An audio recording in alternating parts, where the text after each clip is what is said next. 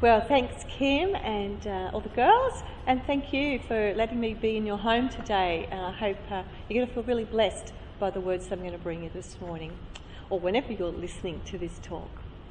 You know, I've brought along a couple of books with me this morning, and I think of them as two of the must-reads for all Christians, at least sometime in your Christian life. They really help get life back in perspective. This rather large one is called Fox's Book of Martyrs. Now, it's a book that tells the story of people who've given their lives for Jesus under great persecution, starting from the very first century in Palestine and goes right up to stories up to 2001. I mean, it's not a light read. It has stories of people who were tortured, burned alive, scalded to death. They faced lions, they were beheaded, cut into pieces, drowned, buried alive, all for the sake of their belief in Christ. As I said, not a light read, but a fascinating read. Another one I've brought in is one I've read just recently, and it's called Standing in the Fire by Tom Doyle. And this is a lot more up-to-date account of people, and it tells of the consequences for being a Christian in a Muslim country. And amazing stories of Christians who stood up to persecution, and even Muslims who became Christians after they watched and witnessed such amazing faith. So, fantastic reads. I really recommend them for you. But when I read books like this, I have to ask myself, where do they get such courage? How would I respond in those situations? If someone had I think it's called an AKG-47 machine gun aimed at my head, or aimed at my children's head, or at my grandchildren's head, would I stay so faithful? Or would I dissolve into like a hysterical puddle on the floor and just deny everything I believe about Jesus? How do I find the power to stay strong? Well, our passage today from the book of Acts tells of a similar story of a young man named Stephen who courageously stood up to persecutors without crumbling into a heap and without denying his Lord and Saviour, Jesus. So who is Stephen? Well, Stephen is the first Christian martyr mentioned in the New Testament. His name's Stephen, or the Greek is Stephanos, or Stephanos. Irene, I need your help, but I hope I've said it correctly. It means victor's crown, and he wore it well. How did Stephen find the power to stand firm, to stare down death under that threat of stoning? Now, stoning was a horrible death. It wasn't just a few little rocks being thrown at you. These were giant boulders that they would pick up, and they would smash into your shoulders, smash into your head, your face. And if you didn't die from your injuries, you would die from being suffocated, buried alive under the rocks, under the stones. Well, we read the word full several times. Open up your Bibles. If you haven't already, get them back open again at Acts chapter 6. And Acts chapter 6:3 says that Stephen was full of the Spirit and wisdom. And verse 5 says that he was full of faith and the Holy Spirit. And in 6:8 says he was full of grace and power from the Holy Spirit. So Stephen was a full man. Now, power came from being full of the Holy Spirit. Now, 5 times Acts mentions that Stephen was full of the Holy Spirit. And this wasn't just evident because we can read that he was performing miracles and doing all sorts of wonders. But there are other qualities that reflect a life full of the Holy Spirit. I'm going to talk about those today. Firstly, fullness is reflected in character. Now, Acts 6:2 says that he was a man of good repute. Good reputation. That means character. And see, biblically, the main evidence of being filled with the Spirit is the fruit of the Spirit. You know, love, joy, peace, patience. Come on, say it with me. Kindness, goodness, faithfulness, gentleness, and self-control. I want to ask you, does your character identify you as being full of the Spirit? You know, it's so easy to respond with love and joy and peace and all the rest of those beautiful fruit when life is going smoothly. But how's your character this year? You know, we've had drought, we've had fire, we've had flood, and we've had virus. This year has really tested us. Have you remained loving and joyful? You know, when you've had to homeschool your kids, or where you have to wear a face mask everywhere. Have you stayed peaceful as the number of cases and deaths rise? Have you stayed kind and gentle when someone takes the last jar of pasta sauce from the shelves? And have you stayed good and faithful, you know, in your giving, loyally supporting your church, regularly watching our online services, you know, staying committed to your church? And are you self-controlled in what you say? Do you resist gossip? You know, Stephen possessed these qualities. He didn't just talk, but he walked the talk. And we read on, he was a servant. He waited on tables, caring for widows. Now, this is a guy who performed miracles and wonders, yet he was still humble enough to serve. You know, there is nothing too small for a great person. I'm going to say that again. There is nothing too small for a great person. So I want to ask you, how are you serving? You know, do you ring people just to find out how are they going? Are they okay? Do you make a meal for someone who've heard isn't well? Maybe someone who's lost their job. Have you thought to ring the church and ask them, what can I do to help? And I know many of you do, and that's great. Hey, we need helpers here just to clean and sanitise the church. Do you know, after every meeting that we have in this building, we have to wipe down all the pews, you know, spray everything, sanitise, all the toilets need to be done. We need people to deliver pamphlets. We've got a working bee coming up. There's lots of ways that you can serve. Secondly, fullness is reflected in wisdom.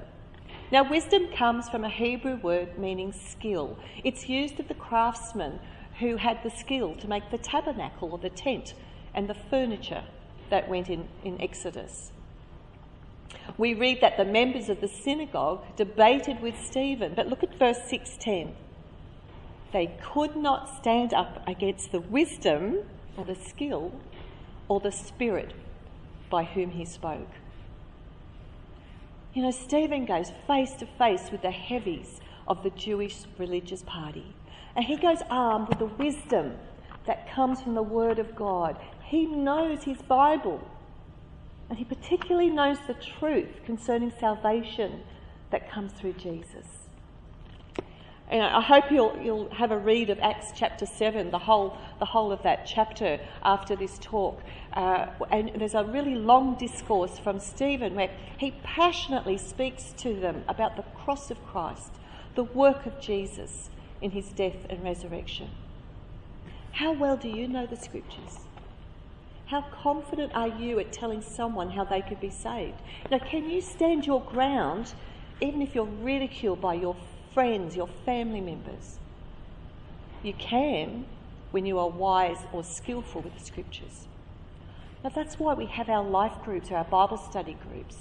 You know, we just don't want to fill up your head with lots of facts, but they're there to equip you with the wisdom that comes from the scriptures. You know, sometimes I hear people, they're doing their life group studies as if they're doing their homework on the bus on their way to school. You know, or they're filling in the blanks during the study. You know, I want to encourage you to do your studies a little each day. Wrestle with the passage. You know, say to yourself, what is God really saying to me?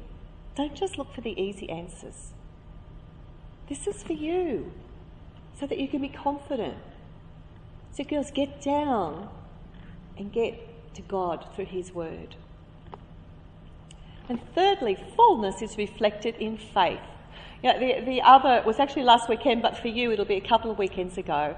I was watching the 75th anniversary of the end of World War II, and there's so many stories of young men who enlisted when they didn't have to.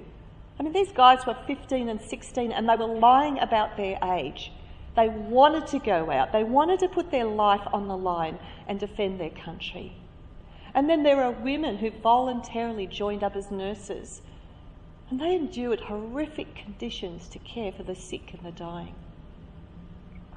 One thing they all had in common: they all believed, they all had faith that they were making a difference, that they were going to protect our country regardless of the cost.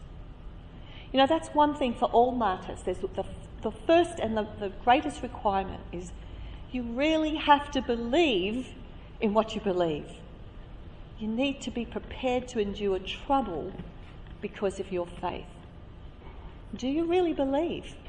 Do you really believe that Jesus is the Son of God? Do you really believe that Jesus is the only way? He's the truth and the life.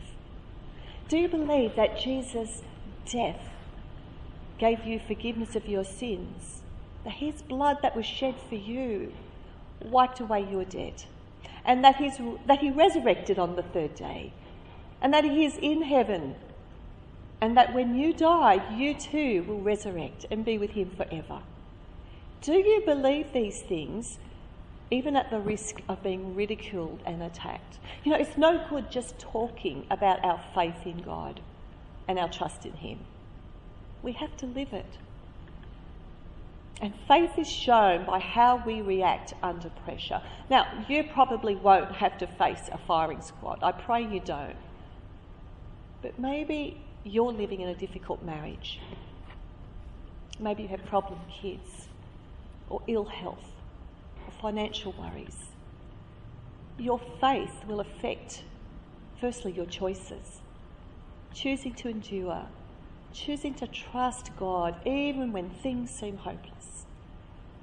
Your faith will affect your behaviour, just remaining calm, patient, gentle, the whole fruit bowl of the Spirit. And your faith will affect your words, not complaining, not moaning, woe is me, not criticising, not arguing. It's no coincidence that we read about at the stoning of Stephen, there's a young man named Saul who was present. Now, he's one of the persecutors.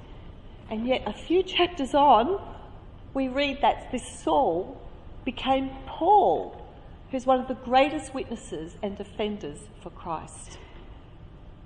When we patiently and joyfully endure trials, we are a powerful witness to unbelievers. And fourthly, fullness is reflected in grace. We read that Stephen was full of grace and power. Now, Stephen's being full of grace means that he was a gracious man. He showed his experience of God's grace as revealed in the cross of Christ. Now, we don't know what his life was like before he came to know Jesus. But we do know how much he appreciated God's grace because of the way he responded to his persecutors. See, he didn't curse them as they threw stones at him. It's unbelievable. We read that he blessed them by praying, Lord, do not hold this sin against them. What was your life like before you knew Jesus? Do you appreciate the grace shown to you? I know for my life, I still can wake up and I can't believe it, what Jesus has done for me. See, you girls, you only see the cleaned up version of Debbie. You don't know me before Christ. And I tell you should get down on your knees and thank God daily of what he has done for me. A person who understands God's grace as seen in the cross becomes a person who shows God's grace to others.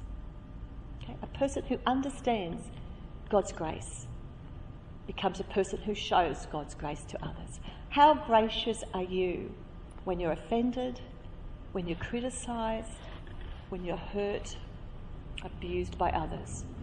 Do you retaliate? Plot your revenge? Do you swear? Or do you just leave them to God and pray for them? Lord, bless them. Can you pray, Father, forgive them? And being the full of the Spirit isn't just internal. When I read this, there's something else going on. It's also outward. It says it's reflected in your face. Look at verse 15. It says, and gazing at him, all who sat in the council saw that his face was like the face of an angel. Now, I'm not sure what the face of an angel looks like. I've never seen one that I know of. But that's how Stephen is described as he stood before the council. Maybe it was some radiant glow, like the shining of Moses' face when he came down from the mountain. Maybe it was just a serene calmness. We can't say, but we do know his face didn't look normal. What's your face like in a difficult circumstance? Is it soft, gentle, friendly? Or are you tight-lipped? Your teeth are baring. Your eyes are blazing. Are you just wearing this perpetual frown or scowl? Our faces should reflect to people that we have been in God's presence. We have his Holy Spirit living within us. Now, I'm not suggesting to pretend, put on a fake happy face everywhere you go. But a person who is truly filled with the Holy Spirit will reflect love and joy and peace and patience on the outside. Even if you've got to wear a face mask, have smiley eyes behind it. Well, I'm going to conclude. Is it worth it? Is it really worth standing strong under pressure? Why not just crumble into that little puddle on the floor, crying, woe is me? God often works in ways that confounds our human logic. Why? Why sacrifice a man like Stephen, of great character and potential? It seems unnecessary and totally illogical to our human brains. However, through Stephen's death, Paul was saved, and many millions, including you and me, because of his witness and teachings. After Stephen's stoning, the church was scattered through persecution, which resulted in a more widespread witness across the world. There is always someone watching us. Little eyes in our homes, eyes in the supermarkets, eyes of our neighbours, family, friends. Girls, I want to encourage you.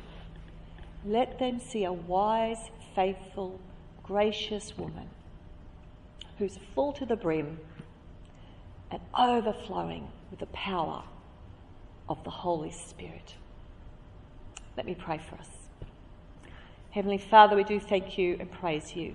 You have not left us alone to stand against the persecutions, the troubles and the trials of this world. We thank you for your beautiful Holy Spirit that is freely given to us, to live within us, to change us to be more like Jesus. Father, I pray for each one of us that we will have a daily dose of your Spirit, and we will be gracious women, women who have an impact on our world around us, in our homes, wherever we go. Father, strengthen us, empower us through your Spirit, that no matter what we face, we will face it through you. Through the blood of Jesus we pray. Amen. Amen. Thank you, everyone.